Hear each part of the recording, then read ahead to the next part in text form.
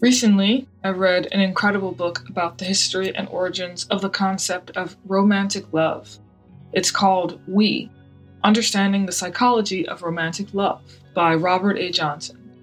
This book is fascinating. I will be quoting Johnson extensively in this video essay, and I highly recommend you buy the book because it is pretty spectacular. The ideal of romantic love, it turns out, did not fall suddenly from the sky.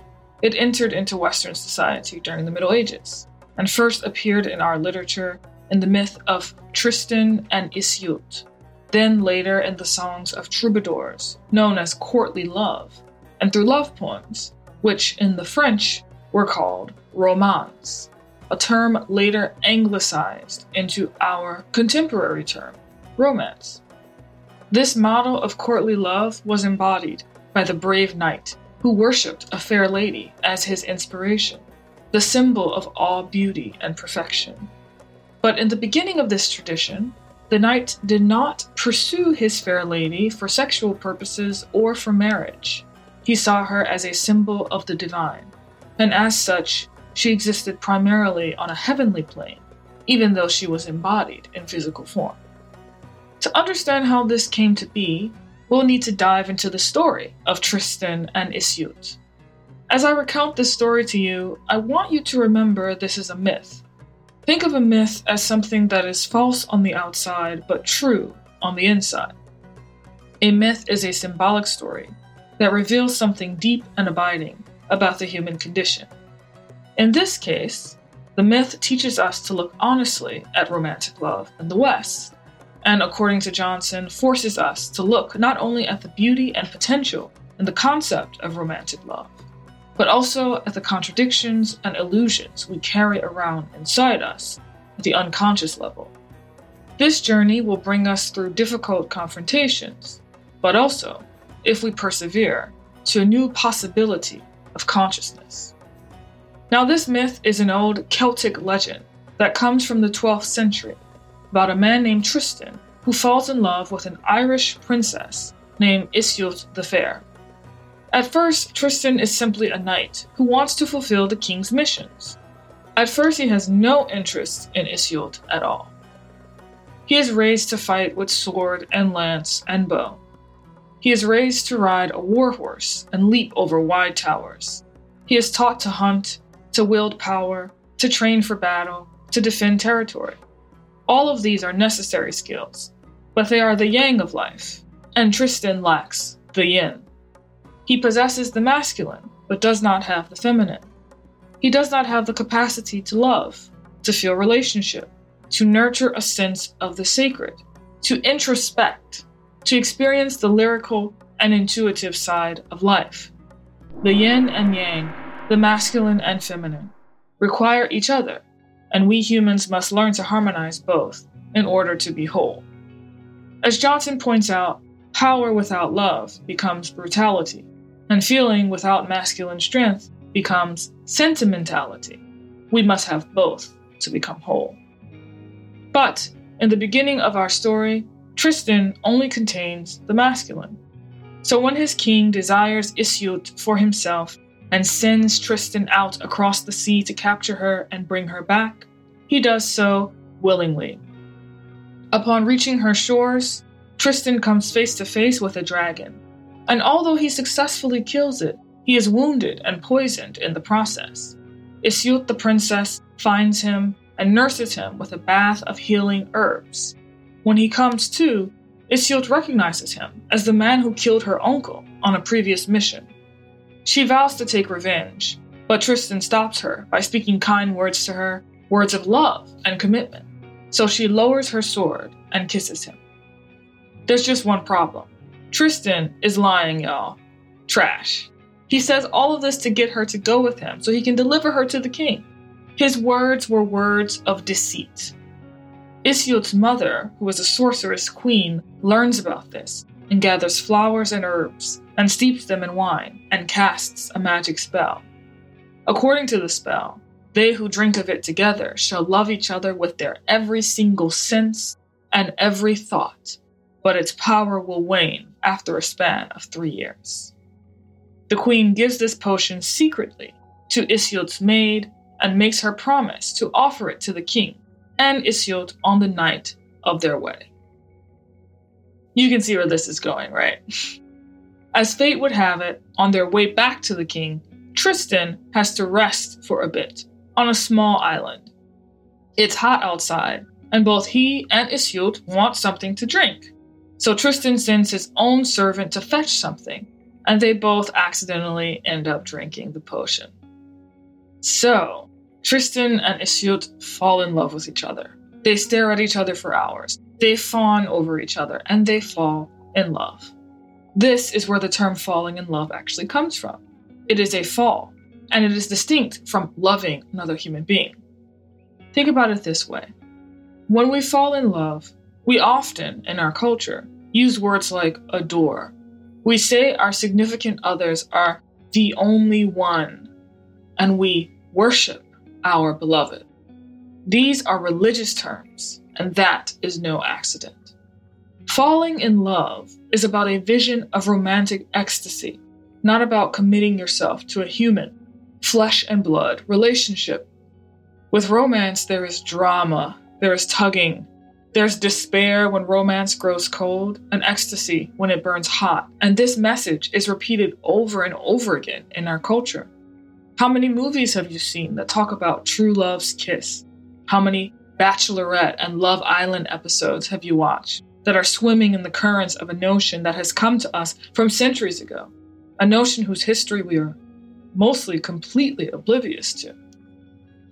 But what is often lacking in these depictions is real love, relatedness, stability, and commitment.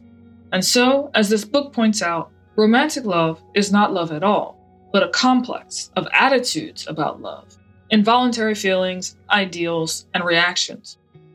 All of this comes from a history of courtly love that idealized a spiritual relationship between men and women, that idealized the feminine in response to an overly patriarchal attitude. And in this dynamic between Tristan and Isiod, they see each other not as human beings, flesh and blood, full of imperfection and flaws, but as divinity itself. Now, this courtly love did not have sex or marriage as its goal.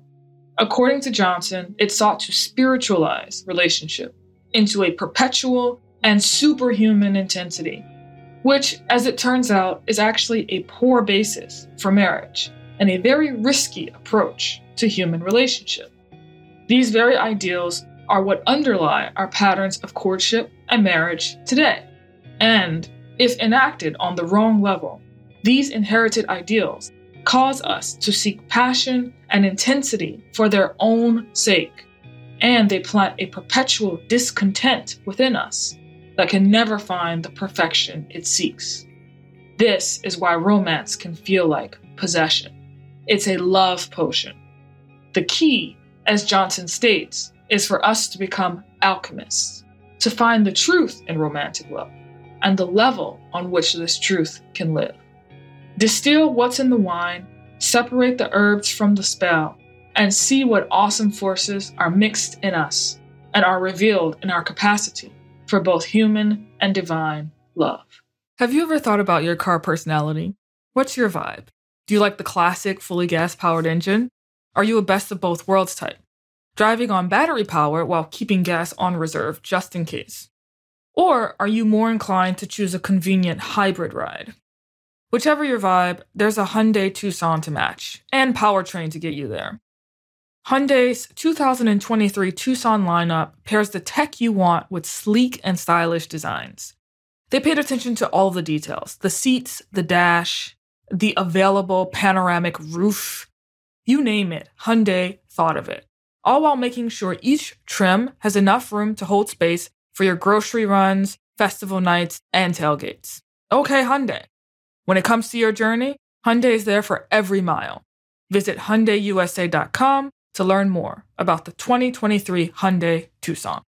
The 2023 Tucson plug-in hybrid is only sold in California, Colorado, Connecticut, Maine, Maryland, Massachusetts, New Jersey, New York, Oregon, Rhode Island, and Vermont. So, what is it that we seek in romantic love when we seek to be possessed by our love, to soar to the heights, to find ultimate meaning and fulfillment in our beloved? We seek the feeling of wholeness. Here, according to Johnson, is a great paradox of our modern Western lives. What we seek often in romantic love is not human love or human relationship, but a religious experience. When Tristan and Iseult are staring at each other, they are seeing the very concept of infinity in each other's eyes. Think of John Mayer's beautiful song, Edge of Desire.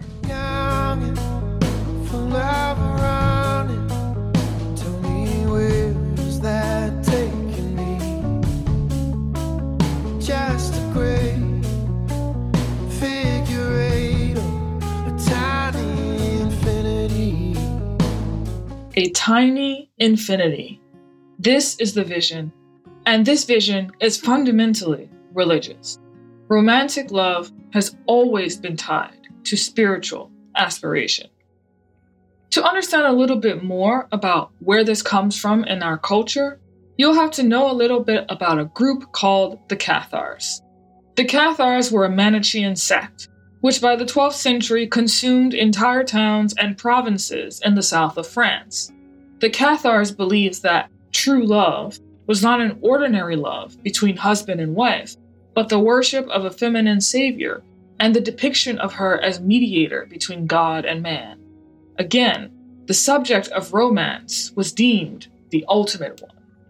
You can hear this conceptually today in songs like Die For You by The Weeknd or Be The One by Dua Lipa. The Cathars perceived ordinary human sexuality and marriage as bestial and unspiritual. The Catholic Church declared this group a heresy and drove them underground, where it remained until it reappeared in the idea of courtly love, which swept through the feudal courts of medieval Europe and began a revolution that became what we now know as romance. In a way, then, the West became split. Western man saw woman as a divine symbol, but refused to honor her as a human being. This, according to Johnson, is the unhealed split within man that he projects onto outer woman, the war he fights at her expense. We claim in our culture, in so many ways, to only believe in production, in power, and in control, not in matters of the heart or the spirit. We claim to believe only in what is physical and sexual, and yet romance continues to be a phenomenon that underpins the foundation of our civilization. Romantic love attempts to experience the other world in a searing, all-enveloping ecstasy that completes a person, makes a person feel psychologically whole, utterly fulfilled, and in touch with the meaning of life. The cult classic film Dangerous Beauty unpacks how this religious need for ecstasy and surrender and abandon migrated into the realm of love in Venetian culture. Highly, highly recommended. Dangerous Beauty is one of my favorite movies. It is the true and abiding story of Veronica Franco, courtesan and poetess, who is forced to choose between divine love and romantic love, and who shows that the two are one and the same. So, what happens in the end of the myth of Tristan and Iseult? What happens is precisely what has happened to so many star-crossed lovers we depict in our films today. From Romeo and Juliet to Tony and Maria in West Side Story, our story ends in disaster. And in this case, it ends in disaster because Tristan is given the opportunity to commit to a real relationship with another woman, a different Iseult, known as Iseult of the White Hands. This different Iseult represents human love, a love that is down to earth, that is of this physical, earthly realm. But remember, the Cathars rejected the earthly realm. After the 3-year curse passes, Iseult the Fair leaves and marries the king she was fated to marry all along, and Tristan is given another opportunity to love a different woman, to commit to an actual relationship. But in the end, he refuses, and he ends up choosing to die with Iseult the Fair rather than commit to an earthly relationship. All of this is a symbolic representation of what happens when we are moved by a principle. Let's call it the principle of romance, which is simply a euphemism for the divine, but we live it on the wrong level. We project the image of the divine onto other human beings instead of realizing that it is within us and must be lived on an inner level. How do we do this? How can we do this? Each person must find their own path, whatever works for them. Some will take up a religious practice, some will pursue meditation, and others rituals. Some will create their own traditions. But as Johnson says, we seek the spiritual realm in romantic love. We seek it in sex, we seek it in physical possessions and drugs and physical people. You may have done this. I certainly have done this. But it is not there. It is only revealed through the soul. The feminine principle, or yin, as it is referred to in the East, is all about relatedness. And whether in a man or woman, it teaches us to learn to practice relationship to both our outer and inner lives. If we do not do this, if we do not develop a relationship with the sacred, we will become upset by obsessions, possessions, and neuroses, and we will unconsciously project them onto others. The quality of sacredness consists not only in what is there in the inner world, but also in the attitude we take toward it. As some of you know, I have quoted Michaela Coel many times before and will now do so again. After she won an Emmy for Best Writing for I May Destroy You, limited or anthology series in the 2021 Emmys, she said the following: "In a world that entices us to browse through the lives of others to help us better determine how we feel about ourselves, and to, in turn, feel the need to be constantly visible, for visibility these days seems to somehow equate to success, do not be afraid to disappear from it, from us, for a while, and see what comes to you in the silence." The Taoists put it this way: if you want to awaken all of humanity, then awaken all of yourself. Truly, the greatest gift you have to give is that of your own self-transformation.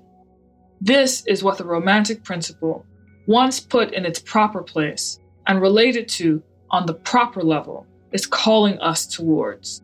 A capacity to commune deeply with our own souls in reverence and awe, so that we will achieve wholeness. Only when our egos have a capacity for reverence, only when respect and awe flows from us, can anything be sacred for us. It is this sacred kind of participation that is being asked of us. But, as Michaela points out, our culture does not push us to do this. It does not incentivize us to do this. It turns us into spectators, constantly needing to watch, and by extension, project onto others. This hollows us out and makes real the possibility that we will never achieve one of the hardest and noblest things we can ever achieve as human beings: self-knowledge. Johnson asks us to devote time and energy to experiencing our psyches, exploring our own unconscious, to discover who and what we are beyond just our egos. To discover the sacred, one must spend time and energy learning to experience those energies. You have heard that love is a verb, maybe. But love is not just an action. It is also a state of being, a relatedness, a connectedness to another mortal, an identification with a person that simply flows within me and through me, independent of my intentions or my efforts. Its essence, its existence, and nature does not depend on my illusions or opinions or counterfeits. It is different from what my culture has led me to expect, from what my ego wants, from the sentimental froth and inflated ecstasies I have been taught to hope for. It is the power within me that affirms and values another human being. To be able to live from that place requires much self-work indeed. The name of the book is We by Robert A. Johnson. Highly recommended. Thank you for watching another episode of The Heart Speaks. As always, I'm your host, Chloe Valder.